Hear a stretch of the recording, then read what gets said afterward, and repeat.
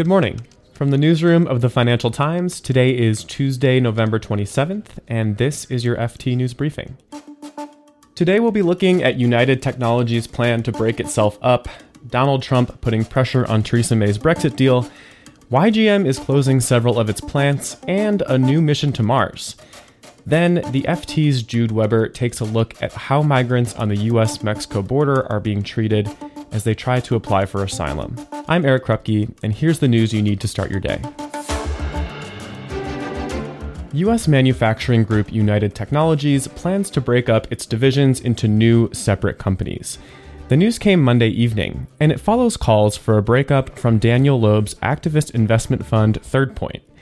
UTC said it plans to create 3 new businesses, one in aircraft parts, which will include Pratt & Whitney engines, a second as Otis elevators, and a third as Carrier heating and air conditioning systems. UTC's aerospace business will continue to use United Technologies' name, and it'll include the newly acquired aviation systems and cabin equipment maker Rockwell Collins. The breakup is the latest in a number of moves by large American industrial groups looking to simplify their structures. Earlier this year, General Electric said it would concentrate on just 2 sectors, aviation and power. US President Donald Trump slammed UK Prime Minister Theresa May's Brexit deal yesterday. Sounds like a great deal for the EU, but right now, as the deal stands, they may not be able to trade with the US. And I don't think they want that at all. That would be a very big negative for the deal. Trump's comments have put even more pressure on Mrs. May as she tries to convince Parliament to back her Brexit deal. Opposition parties have pledged to oppose Mrs. May's deal, and about 90 Tory MPs have criticized the package. MPs will vote on the deal on December 11th. And General Motors shares closed nearly 5% higher on Monday after the automaker announced a new restructuring plan. GM said it will end production at 7 of its plants around the world, and it plans to lay off thousands of workers. The company says it plans to save $6 billion from the cost cuts. 4 of the factories that are set to close are in the U.S., and President Trump spoke about it yesterday. And I said, this country's done a lot for General Motors. You better get back in there soon. That's Ohio. I'm not happy about it. I have no doubt that in a not-too-distant future, they'll put something else. They better put something else in. GM is the latest car maker to cut down operations because of weakening sales in the U.S. Last spring, Ford announced it would halt production of all passenger cars for North America. 20 meters, 17 meters, standing by for touchdown. Touchdown confirmed. And last night, NASA safely landed a U.S. spacecraft on Mars. The $1 billion spacecraft mission will begin the first scientific investigation of Mars's interior. NASA scientists will analyze data on ground vibrations, temperature, and heat conduction, and the planet's exact position in space.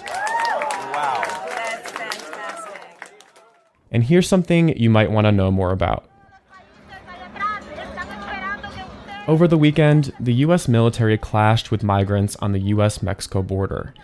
Groups of migrants have been traveling from Central America to the U.S. to seek asylum. They're fleeing things like gang violence and poverty. Migrants have been arriving in the border city Tijuana, and the FT's Jude Weber called us from Mexico City to give us the latest. So this weekend, we saw some very chaotic scenes on the border. Basically what happened on Sunday was that there is about almost 6,000 migrants holed up in a shelter in the center of Tijuana, and they had planned a peaceful demonstration to draw attention to their plight. And they did this, and as they approached the border, they got quite close to the border, Mexican police stopped them. But what happened is a small group, several dozen I think, of migrants rushed forward, broke through this police barrier and ran up to the border fence. There were television images showing some of them trying to climb the fence. I saw one where one person was sat out on top of the border fence, another one was at the bottom, and they were passing a baby up, a little, an infant. They were very dramatic scenes. The US responded by firing tear gas. There were also reports that rubber bullets were fired. So that pushed back the people. The US closed the border in both directions for several hours. And so that's sort of where we are now, just like a tense calm now. And applying for asylum in this way, is that how it's normally done? The situation up until now is that people have been increasingly crossing the border illegally and turning themselves in to the border agents. Because even if they crossed illegally, that doesn't or didn't deny them a right to applying for asylum. Donald Trump the other day said that he wanted to stop that. Last week, a federal judge in the US suspended that presidential order and said it was perfectly legal to continue doing this.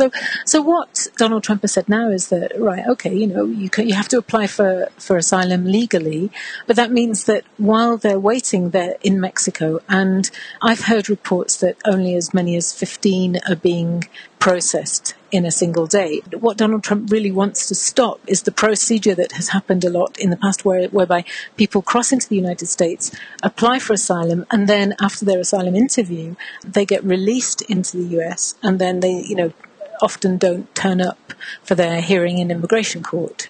So he wants to nip that in the bud by making sure they don't cross in the first place. And Mexico recently elected a new president. How has he responded to this crisis? So the new president takes office on Saturday, this coming Saturday. So this is shaping up as a real headache for him. Up until now, they've been very cautious. They've said they want to maintain good relations with the US.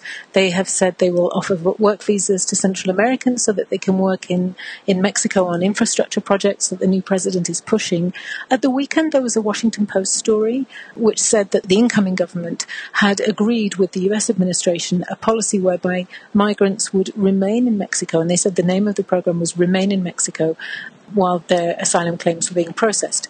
The incoming government denied that, but not really very convincingly for a lot of people. And so, there's a lot of confusion about, A, what Mexico's policy will actually be come Sunday when they take office. Saturday they take office and Sunday will be their first day. And B, if they were to agree to something like that, what Mexico would get in exchange. You can read more on all of these stories at FT.com. Today we'll be following the first of 4 meetings across Germany. They're happening ahead of a conference where the Christian Democrats will pick a party chair to replace Angela Merkel. This has been your daily FT News Briefing. Make sure you check back tomorrow for all the latest business news.